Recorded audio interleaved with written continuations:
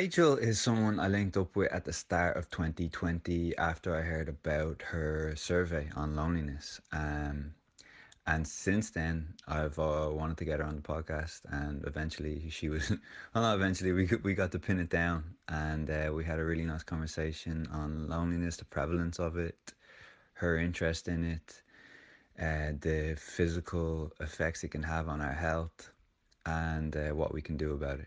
I think our dog lovers will appreciate this one. So, yeah, please let us know what you think, and thanks for listening. All the best. Welcome to the Earthly Delights podcast. Thank you very much for having me. It's a pleasure. First and foremost, what's the crack? The crack is I'm good. Enjoying the nice turn of weather. It's lovely out there.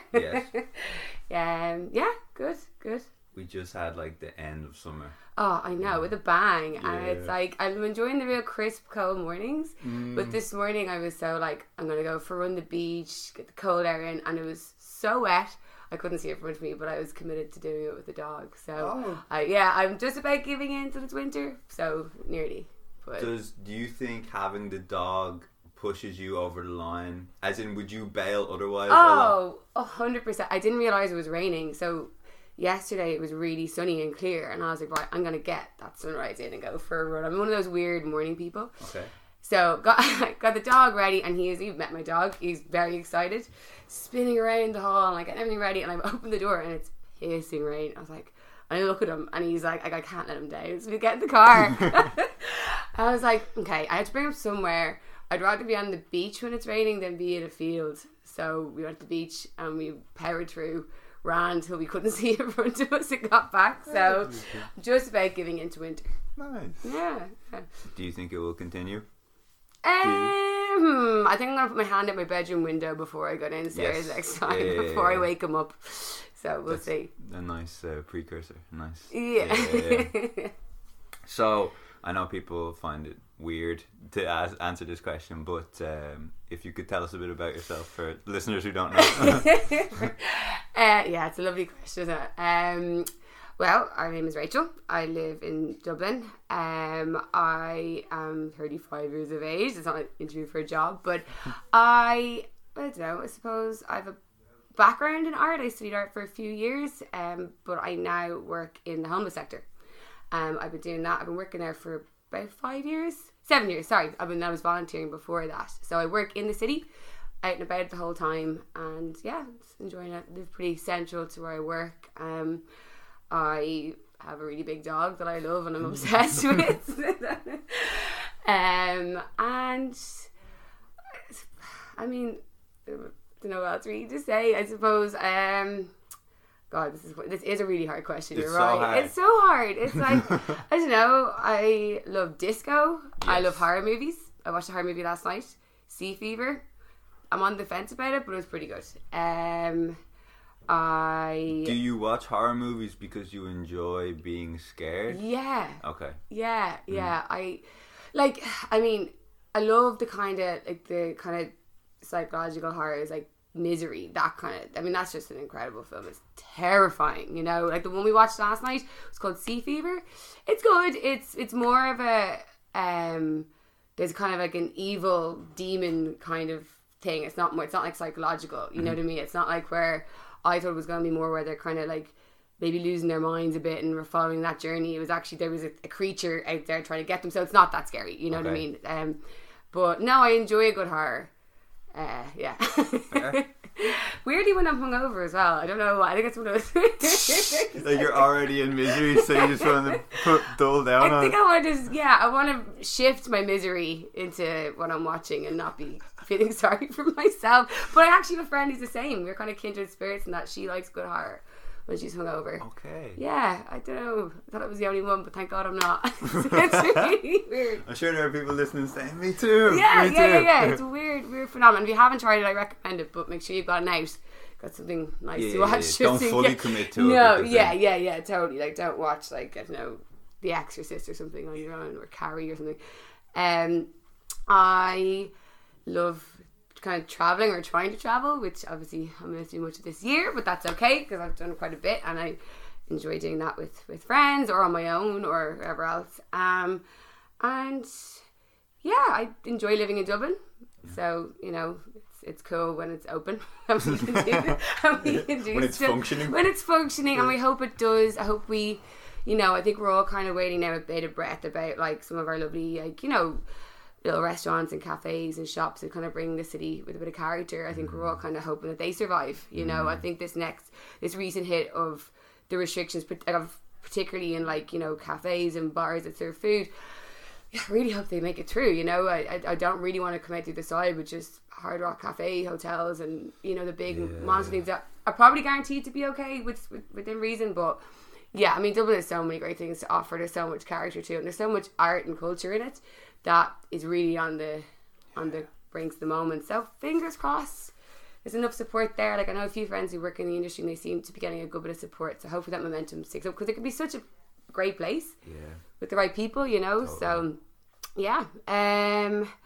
What else about myself? I like painting. I paint in my spare time. Yeah. So I've got loads of stuff now. And yeah, I'd say I really enjoy my job as well. I love working in the community, and I love working with people, and I love talking. So there you go.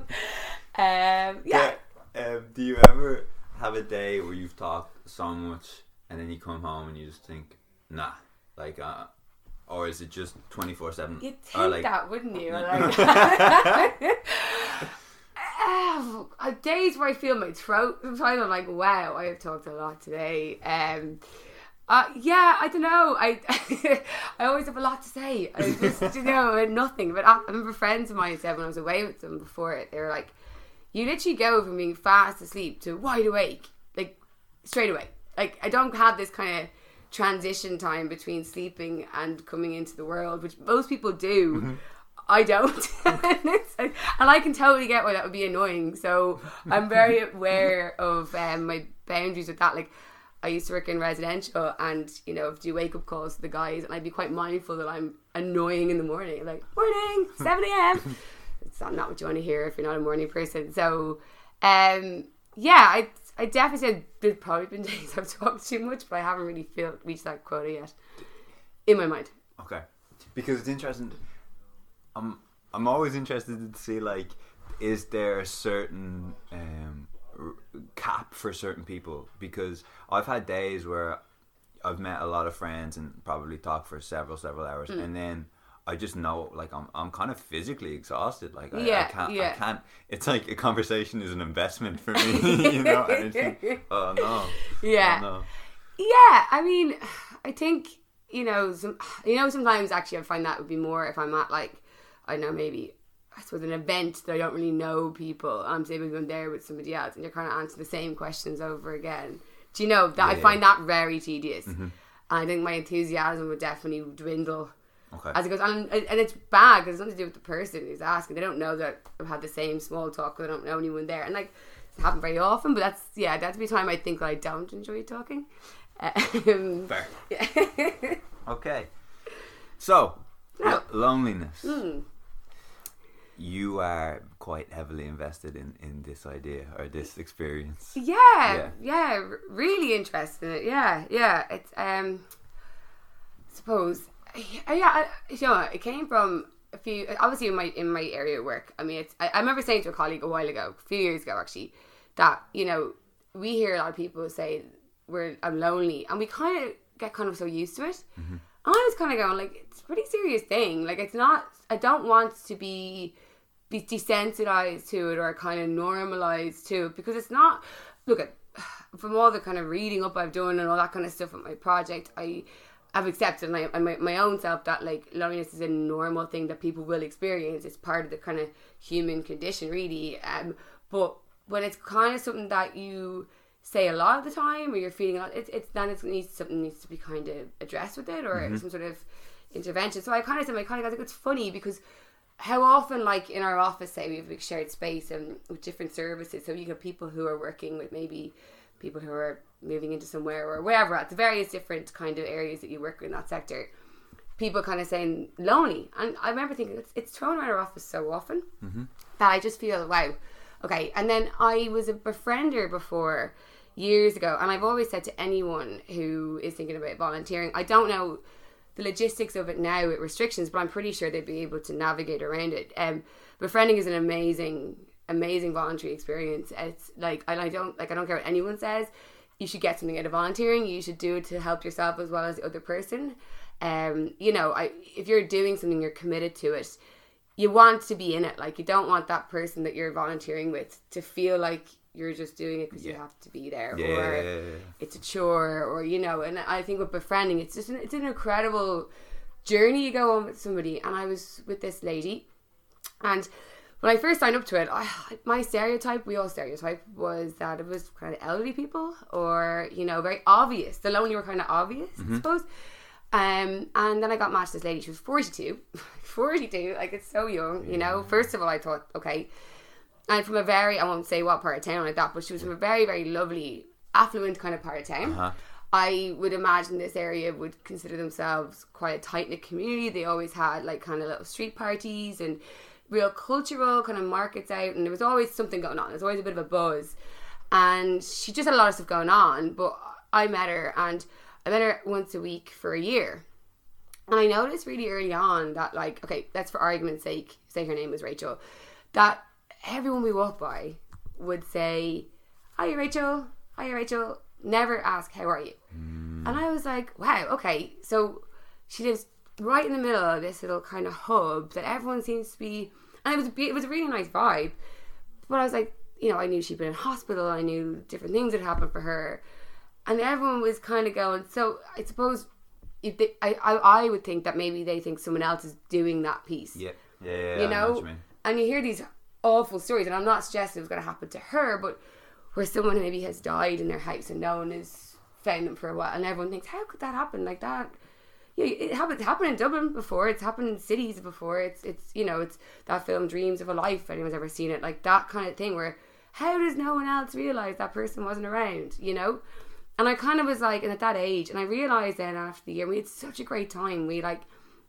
She was into so many different things. We were into a lot of the same things. She like drawing and painting, and we were obsessed with dogs. We used to go and take pictures of people's dogs and sit in a cafe and mull over the photos, like absolute creeps, but it was good fun. Creeping on dogs is always fun. And we were a good match. But yeah, and I realised, like, I was like, wow, okay, I'm pretty sure the only numbers in her phone were like her GP, her elderly relative that she lived with, and the lady who liaised between myself and herself. Okay. I don't think there was anyone else. Right.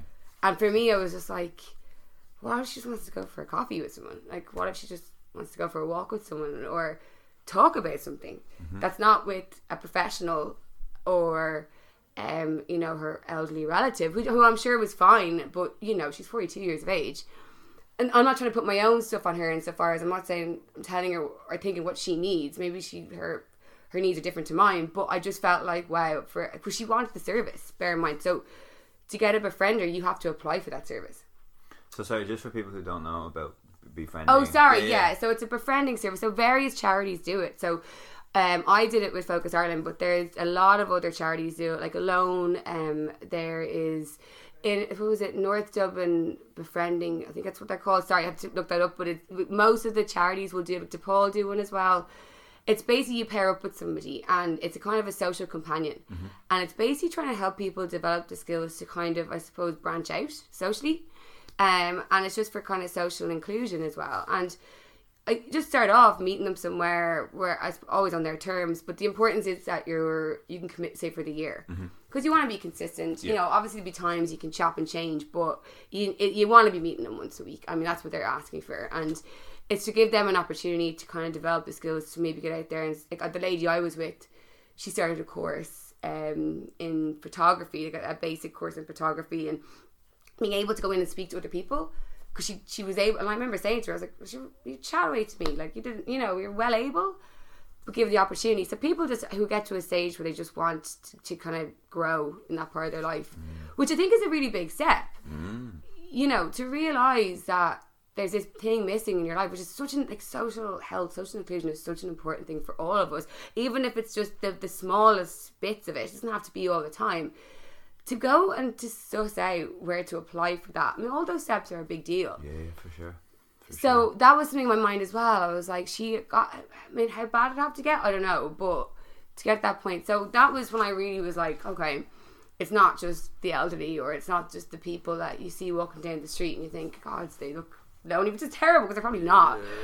But you know, we all stereotype sometimes. So that's how I got really interested in it. And I think a lot of my role is social inclusion in my job, and we identify that as a need. Like, we identify that as part of the kind of support, you know. So we look at the kind of medical side, and we look at the other elements of support for people. We always look at the social inclusion into the community part of it, because we identify that as a really important part of people's growth, you know. So just personally, I always, well, not always, I'd say the last few years I've started to really appreciate this as the social aspect as a fundamental necessity for somebody's like health. And I guess I'd never seen such a clear example than recently with my auntie and uncle during the lockdown.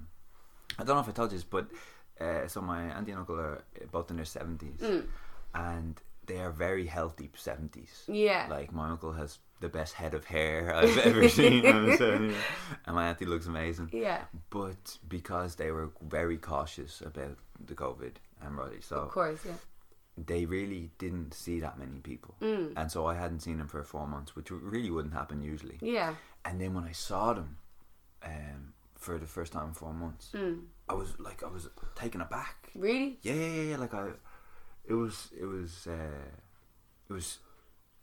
really hard to comprehend. I was like, wow, like, nothing's changed, and their diet is the exact same. I'm sure they exercise the same. Yeah. It's really the only thing that has changed is this lack lack of contact. And it's just like, it builds into like what Johan Yari is talking about, like the idea that if you don't feel like you're part of a community, if you feel expendable, if you don't have these meaningful conversations and communications, that your health deteriorates. 100%. Yeah. Like, it's I mean, it's so true. And there's so many different articles that pop up all the time, and you see them more and more about like, all the research that's been carried out about, like, they're now relating loneliness, the effects of chronic loneliness, where someone is experiencing it for prolonged periods of time, and it's actually affecting physiological effects in their body, where it's like, you know, they're comparing it to like if you smoke 15 cigarettes a day and obesity, but there's so much on it. Like, you can just literally type in loneliness and health, and there's just article after article on the research on that. Because I was kind of like, how do they know that? Like, how can they actually like identify that? And so there's a professor, he's passed away now, called John Cacioppo. I hope I'm pronouncing it right, but I've watched loads of his TED Talks. Okay. He's done so many different types of research and talks and books on loneliness, and he's just an incredible, I'm always quoting him in my emails and stuff like that, but he simplifies it down in a way, like, he kind of like, so the analogy he uses, I suppose you call it an analogy, where he talks about how loneliness is like, you know, it's like a trigger. So it's not an illness. You're not unwell if you're lonely. The same way you're not unwell if you're hungry. Yeah. But you are unwell if you're in starvation.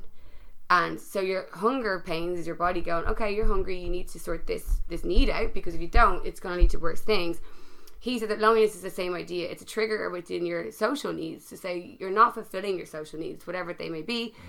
You need to sort this out, because this can lead to further things. And it could be, towards your mental health, towards your physical health. And I found that really interesting. I was like, that makes so much sense. He's like, it's your body telling you.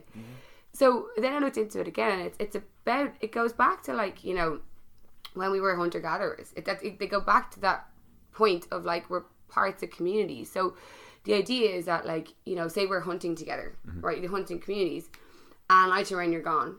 And I'm like, okay, right, I'm on my own. I'm more susceptible to predators. I'm more vulnerable to being attacked. If I have to sleep, I'm not going to sleep properly because I'm nervous. And what happens in your body is your body prepares itself for an external injury. So that's why your body focuses. So that's why all your your immune system is focusing on the external. Therefore, in the internal, you can develop like different illnesses and inflammation and stuff like that can impact your recovery. It's really interesting. There's and I'm not like a scientist or a doctor, so I would definitely recommend looking this up. But you can go down so many rabbit holes. But when he brings it down really simply, you're like, okay, that kind of makes sense. So, like, they say that people who suffer maybe a stroke will recover a lot longer, and there's just different people can develop different illnesses quicker. But that makes sense, that kind of fight or flight, your body's in a state of vigilance. And they relate that back now to today's present time, that if someone is in stage periods of like prolonged loneliness where it's actually like affecting, like if they're anxious and they're feeling this need that's not being fulfilled, that state of vigilance is still there. So people aren't sleeping properly, people are, you know, more kind of cautious about, like, again, there's a lot of articles about people who experience loneliness see the world a lot more hostile, and it's just really, really interesting that there's a fear as well. And so from that respect, you're like, okay, so your body's kind of in a state of vigilance. That's how it impacts your health. So again, like, it's interesting to go into, actually dive into where they come up with these, like, you know, outcomes are like, oh, it can affect you in that way or this way. So yeah, it's just really, but then you go back to like, we need it. Yeah, so we need it. You know, it's not about like, and you know, it's not, you know, my social needs could be different to yours, could be different to the person down the road. It's a very subjective, there's like, I was going to word, it's kind of term right. It's like, it's a subjective perception of a lack of connection. So it kind of goes back to like, you know, you aren't connecting with the people in the room. So you could be in a room full of people and feel really lonely. You could be on your own and feel totally fulfilled. So it's about not feeling like anyone can relate or connect with you. It's my understanding of it. Now obviously people have their own perceptions of it and their own understandings of the definitions of it, but like, it is a need. It's like, it's on like Maslow's hierarchy of needs. We need it as human beings, you know. So yeah, and I think, yes, it's I can go on for so long. It's just a rabbit hole. You go down, you know. But it's really, really interesting. Yeah, I want to get back on this, right? But just before, I have to comment on your friend, the befriend woman. Oh yeah. Sorry, and you were saying how she has neighbours and people that she would say hi to, and so recently my girlfriend came over from Italy and she was really like uncomfortable with how the average Irish interaction is kind of 2 or 3 unanswered questions. Like, my response to you asking me how I am is, how's it going? I don't expect you to tell me how's it going. I'm more just waiting for you to say something else and then we can get on with it, you know? Yeah, absolutely. And so like, not to toot the podcast's own horn, but when we ask like, how are you, like, what's the crack, it's like, we want to know. Like, it not not like when you're in Dublin and you walk by someone, you say, oh, what's the crack? You say it in passing, don't you? You don't give them a time to answer. That blew her mind. Wow. She was like, he's gone. And he asked me how I was. You think of it in that way, yeah, it is really bizarre, but it's so normal. Like, what is that really saying? Like, a person who's asked you how you are is walking away without you replying. It's so true. You go, I'm having a really crap day. Yeah. Oh, he doesn't care. He's gone. He didn't want the answer. His headphones are on. He's not even listening. Like, that's really funny. Wow. Yeah, I suppose. Yeah, you don't think of those things. They're so normal to us, aren't they? To the point now, right, where I think a lot of Irish people have difficulty answering the question. I think so too. I even when you asked me at the crack at the start, I was like, it's good. Yeah, it's great. Usually I'm bombarded with another question by now. Yeah. I can divert it now. Yeah. It is. That is, yeah. It's funny that from her perspective, of course, because like, why are you guys asking each other so many questions? I'd said that before about like, you know, I just it's another thing I talk I gave a while ago about like talking about like, you know, people who are sleeping out and, you know, just talking about people kind of including them in society and just talking about people who are like rough sleeping out in the city. And one of the things I kind of said was, you know, if you want to stop and engage with an individual who's homeless or, you know, they're sleeping out and you're kind of concerned about them, make sure you have the time to listen to the answer if you ask how you are. And that was something I kind of said because I've been guilty of it. Like, we all are. Like, that thing of like, hey, how are you? I'm rushing out the door out to work. And then you say, well, I asked him how he was. Yeah, exactly. I checked in. But I remember saying that about, like, it was coming up to Christmas and a friend of mine was kind of raising awareness. We were doing some things for the homeless charities. And it was just talking about, like, including people who sleep out. Like, looking at them as you walk by. And another important thing is, like, looking at someone to say, no, I don't have any change. Sorry. Just acknowledge somebody. But I also, and I had a few friends who wanted to get involved in like volunteering and stuff like that, and I always said, like, you know, that thing, we're so used to saying, hey, how are you? And not really wanting to, or caring, or noticing that we have asked. But when you ask an individual who hasn't spoken to someone all day, they might really want to tell you. Yeah. So it's a different thing. I mean, I know, like, if I met you in the street and you went, hey, what's the crack? I wouldn't think that you actually want me to stop and answer, because I'm so used to that. Yeah. But in that circumstance, where you're talking to someone who maybe you're aware that you want to link in with, that maybe they haven't spoken to someone all day, it's a different kind of, we have to kind of change up how we use that question, I suppose. You know? Alright, it's like, I don't know if we need to change the tone or the pace of it or something, where you just go, how are you? Yeah, you know? yeah. I want this response. I want to know. I actually am interested. Yeah, absolutely. Yeah, that's actually really funny. When someone from the outside looking in. It's cool, isn't it? It's like a nice perspective, because when you're just in it, it's you're lost. Yeah. You're just so used to it. Okay, so I wanted to. So it was a cool definition that you gave of loneliness, where it was like a subjective. I always get this wrong. Subjective perception of a lack of connection. Okay, I'm sure there's an easier way to say that. It doesn't really roll off the tongue, but yeah, it's how you perceive your connections with people at that time of your life, or that thing you're going through. I love that. Like this resonates with me so much, because particularly recently, I would say like the last 12, 18 months, the loneliness I felt is really in company, like as in with people. Yeah. And some of my best times have been when I'm alone. Yeah, you know? yeah. And it's really interesting to me that you can't, like, I guess the thing that I asked you a while ago, and I'm really interested in, is the idea of how much. So, for instance, right, if I'm alone and I meditate, or if I'm alone and I really am just me, and for instance, there's no real thoughts, and it's just like the closest thing to bliss I would describe, right? Then when I come back, I'm thinking like, oh my god, I mean, how could somebody be in a similar place and feel lonely? Yeah. But I guess I want to, like, your perspective on, to what extent do you think like somebody's loneliness? Again, you say, I know everybody's needs are different, but to what extent do you think somebody's feeling of loneliness is as a result of the lack of connection? And then to what extent do you think is it like maybe a tumultuous relationship with like their thoughts, or like their being? You know? Yeah. I mean, like, I think it reminds me of, I was talking to a friend of mine recently, actually, with that, and he lives abroad, and we were just talking about different things, and he had said about moving abroad.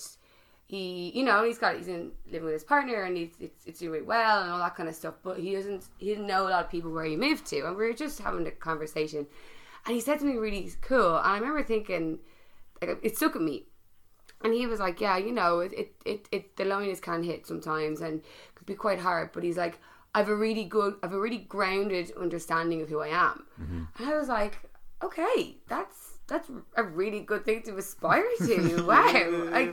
And he was just kind of like, he kind of said, he's like, I've got good friends, I've got good people around me that, like, I can count on, but he's also like, I suppose I kind of hear them when they talk to me. I remember the connections, and I think it's like, I suppose he's got that kind of in the pot that he can kind of go back to. But I think it's quite a good thing to be able to go back to be able to kind of go, oh no, this is who I am, my understanding of myself. And I think a really obvious thing that might affect that in the world we are now is like the social media and stuff like that. I think if you're on your own, it's too easy to kind of pick up your phone and all of a sudden you're in someone else's world, or looking at someone else's life, and you're forgetting about yourself, and forgetting about, and it's hard to be okay with yourself all the time, and if you're not feeling too good about that, then that can kind of change your perception of other things as well. And I think you can get, I know myself, if I have anxiety and all of a sudden like nothing has changed in my environment, everything's changed in my head,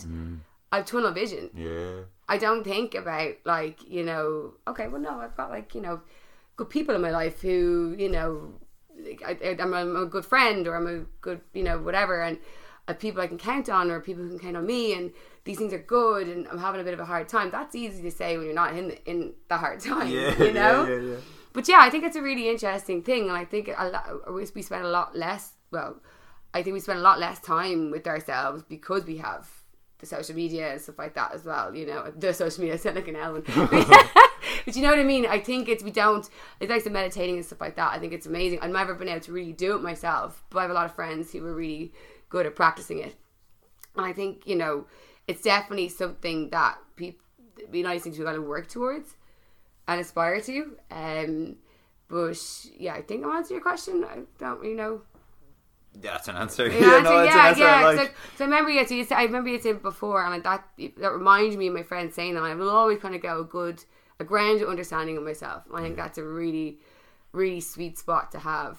And he's right, like he's amazing, and we all love him, and he's dead right. But he's far away, like he's not seeing his friends as much as he would have, and I think it's great that he has that there, and I hope that stays with him, like you know. So because I think if you can put that work in, like if you have, like you said, that good understanding of self, who you are, then what amazing it is to have connections. And I don't know, for me anyway, it feels like you're kind of like building this kind of like metaphorical armor, and that like the fantastic times are still fantastic, you really appreciate them, but you also know, like deep down, you know, the idea who you are. And then when the times are really, really tough, you can still come back to, I know deep down. Yeah. And so like, while the external thing is obviously going to affect you, it's like less of, it's like, it's not the dominating thing. Yeah, you know? Totally.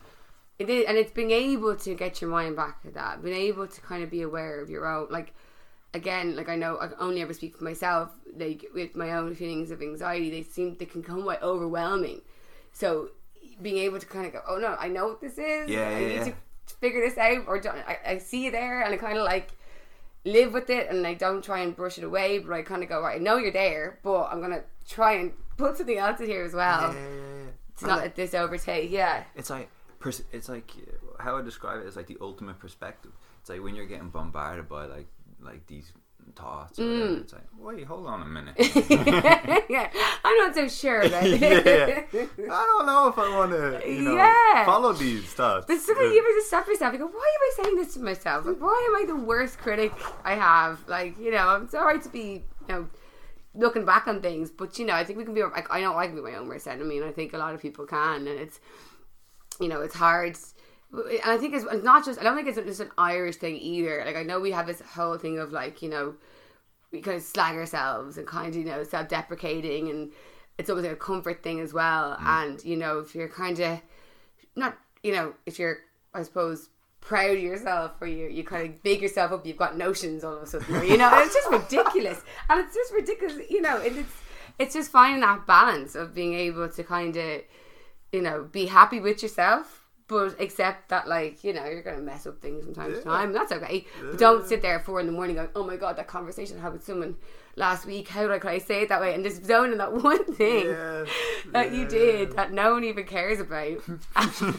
And remind all the cool things you did in the last 7 days. It's that one thing you did. So, yeah. So, speaking of cool things, your interest in loneliness sparked you doing some cool things. Yeah. So I did a survey last year. Actually, what was it? It was the start of last summer. I let it roll for about 2 months, I think, so people went out. So I just basically was really, so I suppose obviously I work with it in my work, but I was like, I want to be involved in it more out of my job as well, you know. So, you know, doing the volunteering was fine, but I wanted to kind of look at my own life and my own kind of, my own social circles and my community. And, you know, I would, you know, class my community, my friends group, my social groups, like obviously my family and stuff like that, but the people that I was, you know, grow with, have a lot in common with, and spend a lot of social time with, and, you know, that kind of stuff. What does that look like in our worlds? Like, am I the only person who thinks about this as much as everyone else? Or so I did the survey, and so how did the survey? How was it given? Or sorry. It was it took took actually a while to. My boyfriend helped me with the questions, and it's only 3 questions. Like, Okay. it took a while because I was like, you don't want. Okay, I'm going to throw this out to people. And I made a point of literally going through my phone book. Now, there's a few names there. I have no idea who they are. I'm just hoping they weren't Tinder dates and I forgot to delete the numbers. But I text them anyway, and I text everybody. But I made a point of texting every single person individually. Okay. And I went through my messenger. So, Facebook, I've got friends of people I would have met a couple of times. Whatever. And and I went through everyone I could get in a messenger and sent an individual message. So I was like, right, before I do this, the survey needs to be short. Okay. Needs to be short. I mean, no one needs a bloody 10-question survey in their life if they don't, With parts of the questions, God, like 3 yeah. parts of the question. Like, if you got half an hour in your busy day, No. But I wanted to get enough information, but I didn't want them to be kind of closed questions. I wanted it to be kind of thought-provoking. So, finalised with question 1 was, what does the term loneliness mean to you?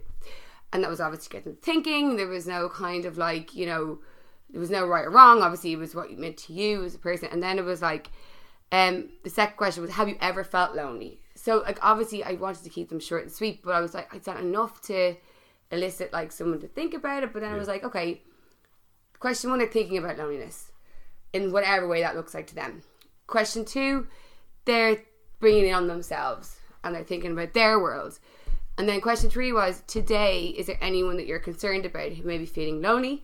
And I put in brackets then, this can be someone you know, directly or indirectly. So it could be if you're working in a shop and there's this particular individual that walks in, they've caught your eye a couple of times and you feel like, there's people you see and you're like, I wonder if they're okay. Or, and we can read body language. Like, we're human beings. We can get senses from people, So that was that. And that was it. So I did it on SurveyMonkey. So it was anonymous. And yeah, I rolled it out and people shared it, and God, some of the responses were amazing. But not even just the answers, the responses from people taking the survey were like, at one point, a few people told me they started crying taking it. Like, wow. I was like, really? Jesus, lads, no one's talking about this, and a few people couldn't answer it. They had really shit time. Sorry, my cursing. Shit is okay. I've been really well not cursing, by the way. I have really bad language. I'm sure you've recognised before. We've met a few times. So I had a few people who told me they couldn't answer it because they had stuff going on, that they couldn't get the headspace, which I thought was amazing, because I thought, not amazing they're going through a shit time, it was more how serious they were taking my survey. I was like, okay, and I really respect that you take it seriously enough that you want to be present to answer the questions. You're not going, right, go on, there you go, right, off you go. And then 350 people responded. Wow. I don't have 350 friends. Before I say oh God, loads of friends. No, it just spread. Like, there was literally, someone was like, oh, one of the girls in my office was really interested in this. So people were talking about it, and I was like, just share it. So it was just a link on SurveyMonkey, and shout out to SurveyMonkey. Shout out to SurveyMonkey. Yeah, great.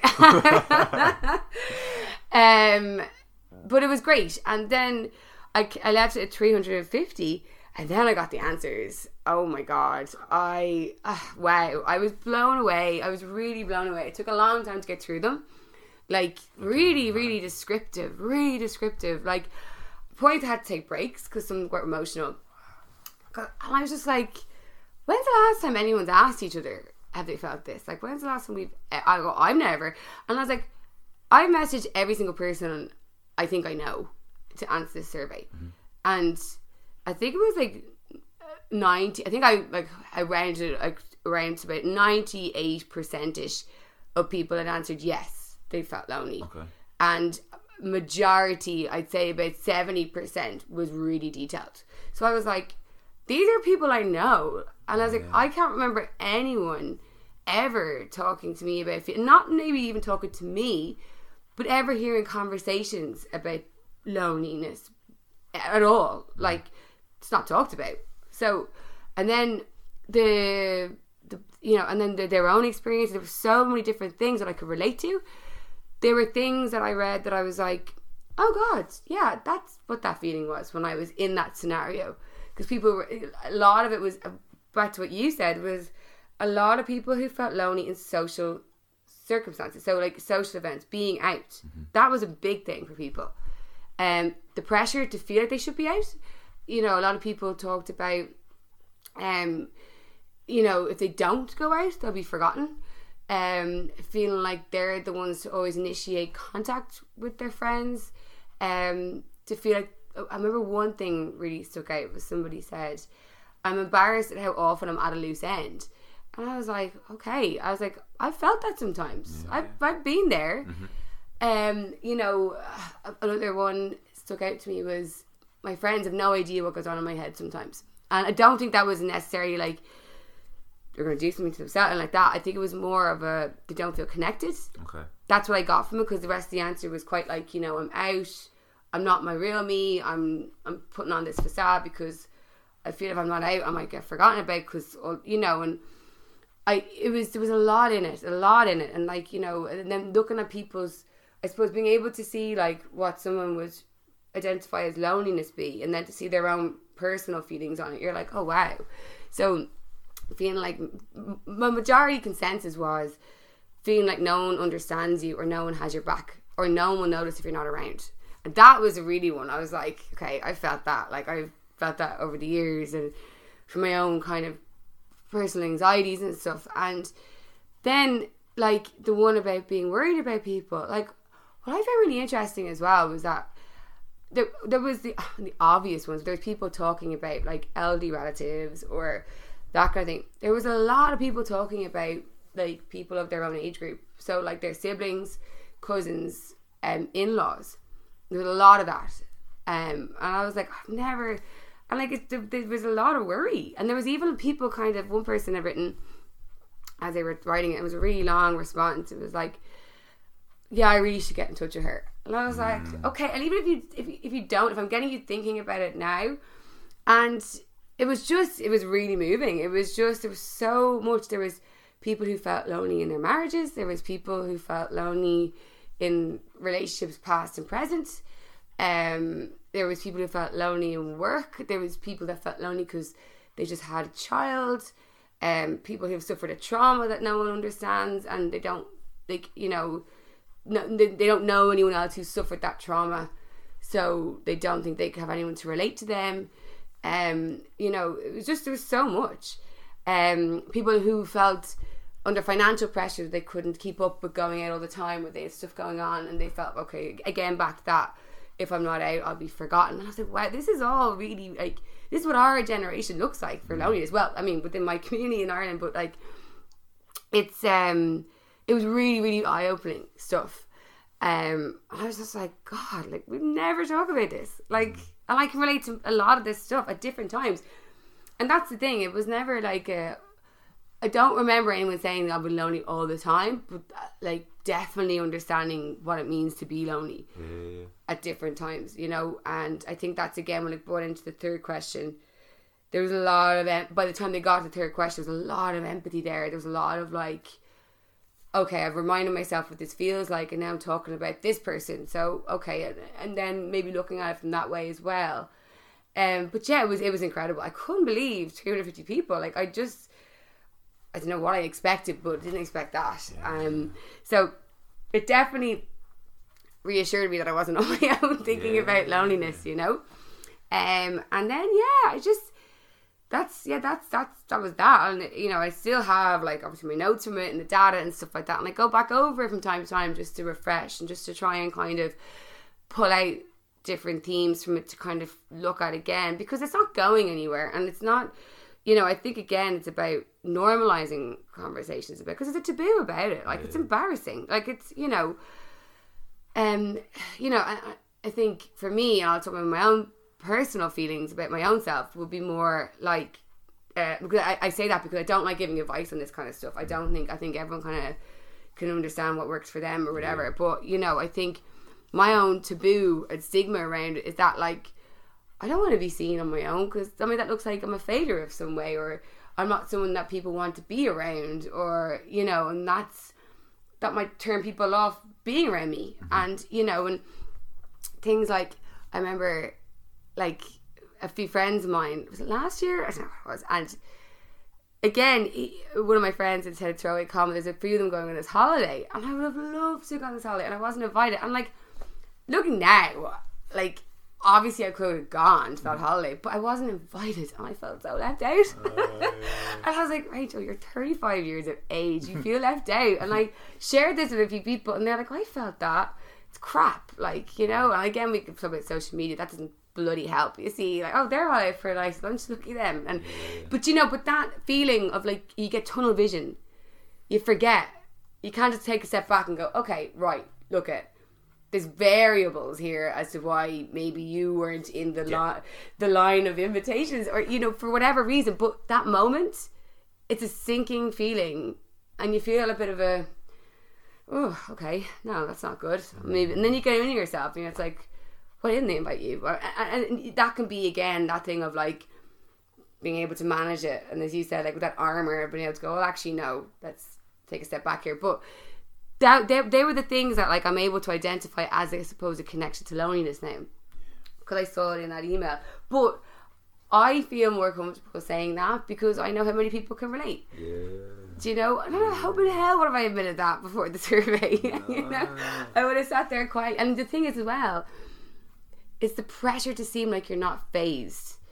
You know, it's I know I'm grand. You know, and it's you want to seem like nothing bothers you. You know, it's true. And I you know, there was loads of other things.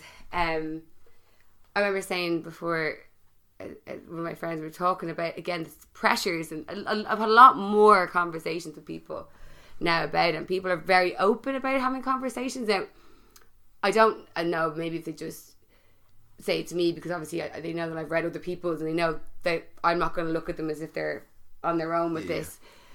But like, you know, even for example, like people who are single, for example, and if it's a thing that they want to meet somebody, like I was single for years, and yeah, there were times I wanted to meet somebody, and I absolutely, you know, perfectly fine for majority of the time on my own, but like I wanted to meet somebody. But again, it's that thing of like, God, I don't want to say that though, I don't want it to come across, but you know, and it's like I remember saying like, would it really, how many matches would you get on your Tinder profile if you had, I'm lonely and I'd like to meet someone? Like, not very many, let's be honest, you know. And it's just crazy because it's normal to reach that point if you want it. Now some people are perfectly happy and don't get a point where they want to meet a partner, and that's grand. I'm just saying that like for people that do, there's this pressure to seem totally fine with it, and to, you know, and you really have to have a safe space to go, actually, do you know what, like I'm a bit lonely, I would like to. And maybe it's not even having a partner, maybe it's just like being more connected with a friend, you know, or meeting someone of similar interests and wanting to meet friends. Like I see there's a lot more kind of online things to actually just make friends, not just like a relationship ever. But again, it's that thing of like, oh God, do I say I'm lonely? Like I don't think I should. And then it's, but like there's a very slim chance that anyone you say I feel lonely to is not going to know what you're talking about, or at least understand it. Or if they do, or if they do judge, it's probably because they haven't examined that loneliness in themselves. Absolutely. And you know, and I think like it's so important to, you know, be able to talk about it. Like I remember I found really strange again when I was looking into all these rabbit holes I was going down about it, and how like normal it is to feel just as, you know, it's normal to feel anxious, upset, angry. They're not particularly enjoyable feelings, but they're part of it. And maybe we need to have them because then we appreciate feeling happy, and we appreciate feeling excited, we appreciate feeling all these different things because they're comparable, I suppose. But like, you know, saying that, you know, I was saying to my friend that I find it funny that I would find myself more comfortable, I don't know if I said this to you before, around sitting with someone who tells me that they've been, say, diagnosed with depression, or they feel like they have something as serious as depression, or as serious as like anxiety, or something like that's actually quite a serious health ailment for people. Why am I more comfortable hearing someone tell me that than I am that someone tell me they're lonely? When loneliness isn't an illness, it can be an absolute pathway to these kind of illnesses, but it's not. But yeah, I'm more comfortable in a situation of something that's more serious. It's because we haven't, I feel it's because we haven't addressed the little taboo around it, and to go, you know, we're so much awareness about mental health, and rightly so, not enough yet, but I think we're on the road to that, and I think it's a lot more awareness about it, but I don't think there's any more awareness about the other little things in between. You know, you can't just go from like being healthy to unhealthy.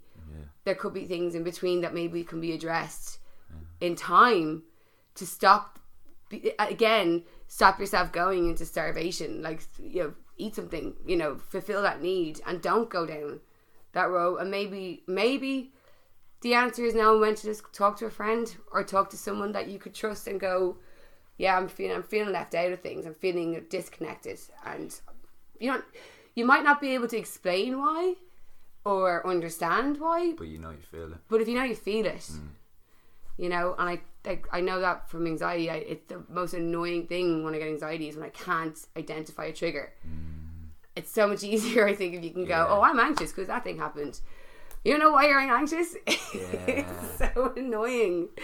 So I don't know, that's my feeling. My tuppence worth on it anyway. It's a good point.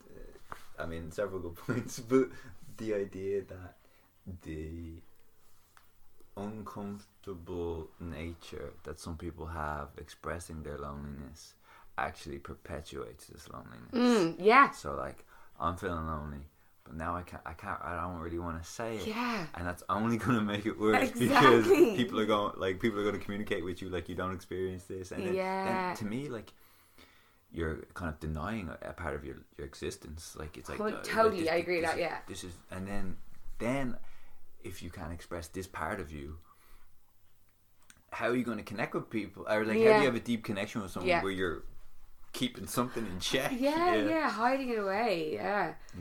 That's so true. You feel you get lonely in your feelings of loneliness because you're embarrassed about it. I'm embarrassed about it, but like, tell you now, if you look at the survey I did, there's nobody, I'm pretty confident there's nobody I know that I couldn't say I feel a certain way. Now, not that I'd be going around telling everyone I know and people I just met, you know, but I think it was, again, that's why I was able to go back to people with the responses, just to kind of go, look at, like, if you're feeling something, just please know that you're not going to shock people. Yeah. You're not going to disgust people or horrify people. You know, you know you're not, and that's just how it is, regardless of anything else. But it's very important that we're aware of it, and it's very important that, you know, we're aware of other people's. It's not easy to reach out, so sometimes it's important for other people, and I don't think that like everyone's responsible for everyone else. I do feel though that it's important that we extend, you know, we look left and right where we can. We just extend that bit out, you know. If you feel that someone's a little bit out of sorts, maybe they're fine, maybe they have a time of their own, maybe whatever. But if you're good saying something, then it costs nothing to send a message, make a quick call. Or do you know what I love? Even sending someone you know, I find a random message from someone. Do you ever get like someone who just you haven't spoken to in a while, and they'll send you a video or something, or an article that they'll go, I think you'd love this. I just think it's so nice to think, oh God, they're thinking about me today. That's really nice, you know. Isn't it? And it doesn't have to be a big spiel of like, oh, I haven't spoken to you in a while. How's it? You don't even. I just don't know. I mean, obviously it depends for different people, but I know that's what works for me. And I have a lot of friends that I find that we've kind of, a few of us have adopted this thing of like, when you're thinking about somebody, just let them know. Even send them a little message, but like, hey, I was thinking about you today. Hope you're doing well. Blah blah blah. Like, it'd be so simple, and the feeling of getting a message like that, it's just, it can put a pep in your step, regard, you know. And so just look at different ways that are appropriate and that you feel comfortable doing. But yeah, keeping an eye out, like, you know, being aware of other people, because it is difficult, like reaching out for help or reaching out to offer support as well. It's important to do both where you can. It's not always easy, of course, and I'll never say to them, oh, just talk to someone, because that's not easy. Like, it's not. Like, I know I said before, I love talking, but there are things I don't feel comfortable talking about. And I would never put my expectations on somebody else as well. So, yeah, no, it's a real eye-opener. It definitely got a much broader understanding of what it looks like in my group. In my community, like, yeah. And so then you read the survey, you read all the responses, and then you think, right, what's the next? What's next? Yeah, I was like, I have to do something with this. There's so much personal, emotional, really beautiful data, I would have called that, because I just felt this moment of like, oh, I'm not alone in this, which I'm not taking comfort in other people's feelings of misfortune or negative experiences. It was more, okay, I gotta do so I looked at the survey, and it tells you like it took average like 3.5 minutes to complete the survey. Okay. So I was like, right, if I can make people stop in their track, because everyone's just too busy. We're all too busy. I'm guilty of saying I'll be sitting on my arse at home like, oh, I'm just too busy, catching up on EastEnders.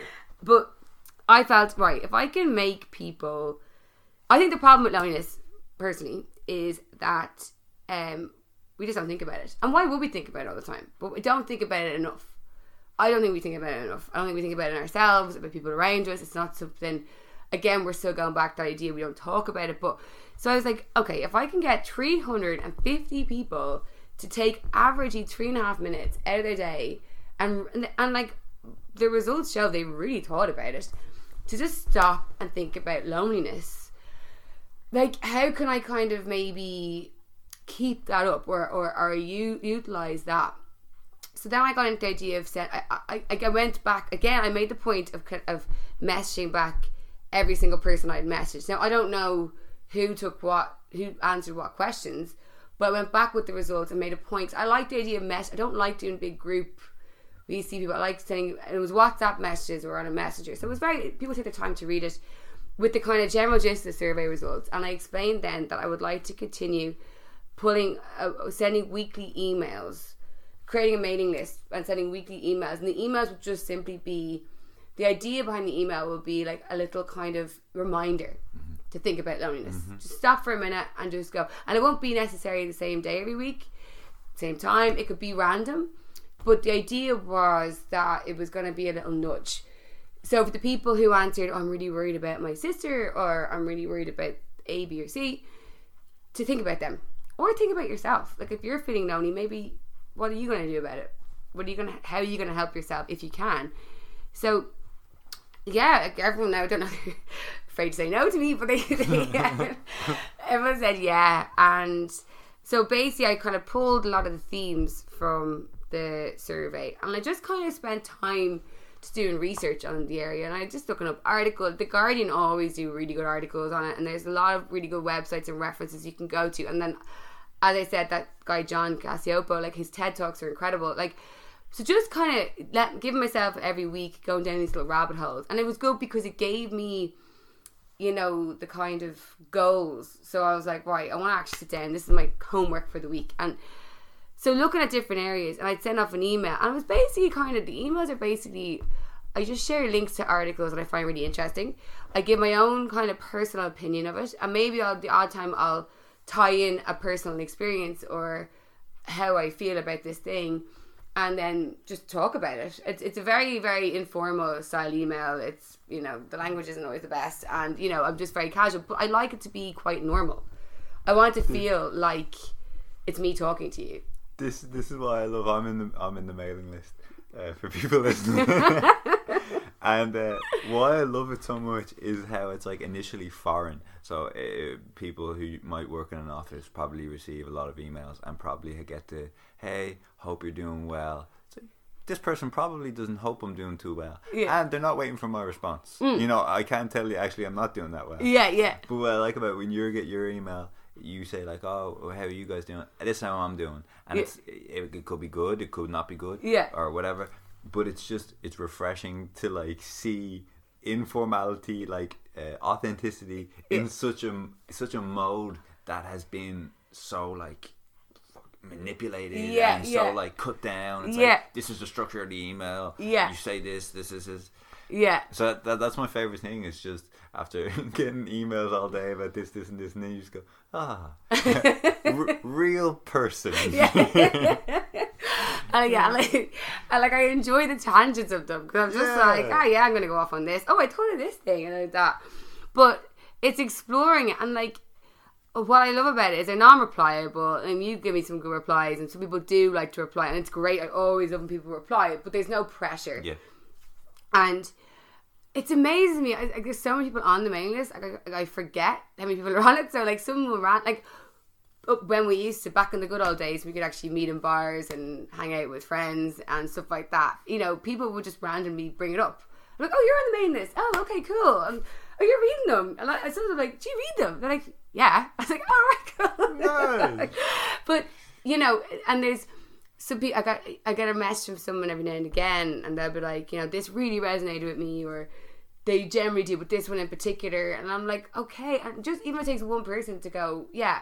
And I've actually connected with a few people through them, like people that I would have kind of known. Now we hang out a lot, or we stay in touch a lot, and I love that. We've kind of just got through this piece, and we're like, oh, okay, yeah, we have a lot in common, and that's been really cool. I really enjoyed that. And just the feedback's been amazing. Like, it's just, and as I said, like, even if people don't even open the emails, if they just see my name and go, oh, I must ring that person, that's enough. Because it's kind of like a background noise. It's like a little kind of conditioning, kind of like little nudge. And some weeks I don't do them if I'm really busy, and I've kind of let myself go with that pressure and just kind of, it's been fine, you know, banging down my door looking for it. But it's kind of like that little reminder, and just that little push, and it's, you know, kind of, and if I had a view like this, I can't get out of the feedback. It's just been so positive, but I'm enjoying that background noise. And then people will send me articles they find, as I said before. I'm like, oh, right, okay, cool, and get people thinking about it. So it's been really enjoyable because I'm enjoying reading up myself, you know. And then I've had some people asking to join it, and just people getting involved and stuff like that. So yeah, it's a bit really fun. It's fun sounds a bit weird, but it's I really find it fun and enjoyable because I feel like I'm connecting with people with it, you know. So yeah, it's been, I'm doing that like over a year now. Really? Doing emails. Yeah, it was like, I think it would come up to, you know, yeah, it was last September I started the emails. So yeah, I told you I can talk a lot. But, yeah, that's great. And the hope, what's the aspiration for, like, say, like the next year, like our dream scenario? How do you pick up this momentum from it? So I you know, we've had a lot of projects kind of in the thought, and obviously this year, like, it's just not, things aren't going to be possible, which is fine, but there's a few plans with some friends. Like, me and one of my best pals are still talking about doing a podcast ourselves about it. We had kind of been ready to go, then obviously this year happened, and it's just, yeah, I think when the time is right that will happen, but we're still we talk quite a lot about it, and I think when that kind of thing has to kind of happen organically, and with suits us both as well, you know. But she's really on board and loves the project. Then I was kind of like, yeah, I'm looking at maybe trying to get into, like, maybe more of the health promotion side of things, kind of work wise. Maybe go back and study. Maybe, I mean, I don't know, but I definitely know that it's where I want my career to go in. Interesting. I hope to stay in the homeless sector because I love the homeless sector, but like I don't know yet, but it's definitely given me enough kind of motivation and ammunition, I suppose, to kind of go, this is something that's really worthwhile, you know. So I'm not really sure yet. I saw one course that I liked, and it's in health promotion. So being part of research and being part of, like, what it looks like outside of Ireland, like, what does loneliness look like in other societies, in other cultures? Is it the same taboo? Is it accepted? Is it whatever? I don't know.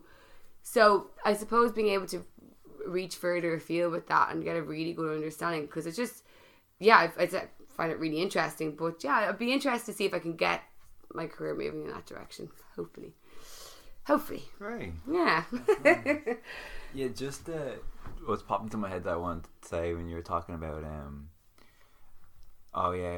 when you can't experience nice pleasantness all the time, and actually it's incredibly normal for you to feel all these, like, anxious or, like, sad feelings. I also feel like these are reminders of what it feels like to be alive. Like, even if you could just, like, for me anyway, when I'm feeling nervous or when I'm, like, a bit sad or something, I kind of, like, take the step back and go, oh, like, I'm alive. Like this is Yeah, what I need. yeah. And it's the same with like when I'm laughing a lot or when I'm like running or whatever, just doing something I love. Yeah. It's like it's still a reminder that like you're like a human. Yeah. This is a human reaction. Yeah. you're alive. Yeah, absolutely. Absolutely. Before we close, it's been fantastic. It's been great. Thank you so much. I really appreciate it. We ask our guests how do they keep on top of their mental health. Okay. And so yeah, this can be anything. This can be. I would recommend for anyone who's interested to do is get a dog. I'm telling you now. It is. I have had my dog for the last year, and I've always grown up with dogs, but this is my dog where I live in my house, and yeah, get a dog. Or get a pet. Get something that like is furry and loves you, and you want. To be fair, your dog is just the happiest dog Isn't of all he? time. Oh, Like, he's amazing, and he turns 3 on the 9th of October. Not that anyone cares, but I do. But that kind of thing, but you know, with him, he gets me out running, he gets me out walking. I'm sure you've established by now I'm good at talking, but I look after myself by doing things I'm interested in as well. Like I like painting and stuff like that. So I think when I find myself going a bit too all over the place or a bit overwhelmed, I try and kind of focus on things I can do in that day. So we were saying before about like wishing our lives away, you know, kind of going, I can't wait for this next year. I can't wait for that. So we said it before the podcast recorded, just in case it sounds like, but you know, the idea of like not waiting for the next thing to happen. And I find I do that quite a lot. So being able to kind of go, right, what am I doing today? I'm going to walk the dog. I'm going to try and get stuck in that picture. So just trying to be present. And that's way easier said than done, but that's how I would try. Very long-winded way to answer that question, but that's kind of how I would do it. Is try and focus on what I want to achieve today. For sure.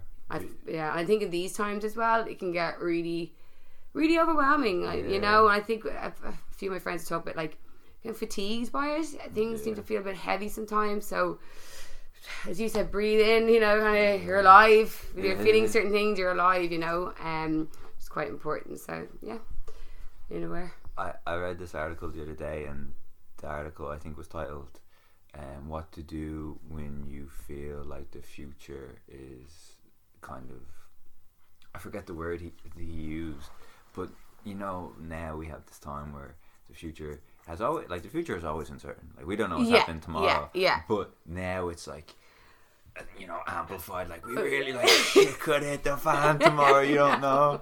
I know. And I was talking to my friend yesterday about this and how, you know, so like I have this new developed idea where not developed idea, but I'm thinking.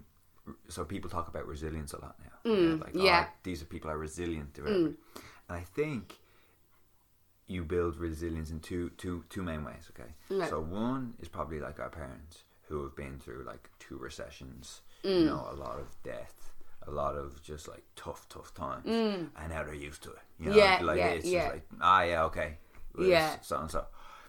And then there's another way where I think if we kind of take a step back and maybe ask ourselves, what is guaranteed tomorrow, or like what do we have today that might not happen tomorrow? And like the reality is we don't know. Like that's so yeah. And that if you literally just choose, like this helps me so much. Like if you just choose to go like today, okay, like this is not guaranteed tomorrow. Yeah. Like I don't know what will happen to the house tomorrow. I don't know what happened to my dad or etc. Yeah. But, like this is it, and then it's still tough. Like it's still a very tough time we're in. But it makes you realize like, oh, okay, like don't wish it. Like don't like if your existence is that in 2 years it's not going to be that bad. No, that can't be life. You know? No, it can't be. Well, I no. don't want it to be my life. No, me neither. No way. Because like, I don't know about you, but like I'm really bad at planning. So like, I thought like things I planned they never work out exactly. But that's fine. Because life has been different. Like if you said like choosing things that are different, or choosing things as they come up. You don't know what's going to happen tomorrow. You're right. You don't know what opportunities will come up or whatever. But yeah, that's a really interesting way to look at it for sure. My mate Will, who's been on this podcast, he always says, or he says this several times, he goes, "Who knows? Not you." It's so true. It's so true. Yeah, absolutely. And like, I find kind of reassurance in that sometimes. I find kind of like it's out of your control. I can't worry about that because it's totally out of my control. You know, I worry about something else in front of me, you know, or nothing if I can. Yeah. I can't remember. I'm trying to remember the story now, but it was something along the lines of like a Western approach to not having control or things being out of control, and then an Eastern approach to out of control, and then the Eastern approach is it's not in our control. Like, what are we worrying about? It's completely like. And then the Western approach, like, oh my God, no, we can't control this. What are we gonna do? Yeah, you know? It's Totally. like same reality, but it's just your Yeah. That's so totally. Because we're always reminded of you know, things are out of your control. In fact, we have to be constantly reminded of that, as we're always kind of on edge, going, oh shit, can I do that? Yeah, totally. Well, I think I have a suggestion though. Do you think it would be cool if we could, like, to really visualize, for people to visualize how happy your dog is? Do you think that we could get a picture of your dog when we release this episode? Yeah. Oh my God, of course. Deadly. Okay. Oh my God, I love that. So then in the next like month or two, you just have to like check out the perfect picture. Oh, I'd love that. Yeah, absolutely. Don't worry, I have plenty to send. Perfect. That's amazing. Yeah, big happy head in them. Well, thanks so much for doing this. Thank you so much. I really, really appreciate it, and it's been so nice to do this. And also, if anybody listening wants to subscribe to the so it's all one word, let's talk about loneliness at gmail.com. So that's it. If you send me an email, send me an email. There's also the blog that's connected to it as well, but it's just called let's talk about loneliness.com. But you can get me through the Gmail as well. I'll just add you to the list. Or any suggestions for emails, any articles, anything like that. I'm always up for sharing them out. Excellent. Great. Thank you so much. Thank you. Hi guys. Thank you for listening to the podcast. Please don't forget to subscribe and leave a 5-star review if you haven't already. Every review helps us climb the podcast charts so that even more of you can listen to our amazing guests. We really appreciate the support. Remember to tune in next week. But until then, keep safe and have a good one.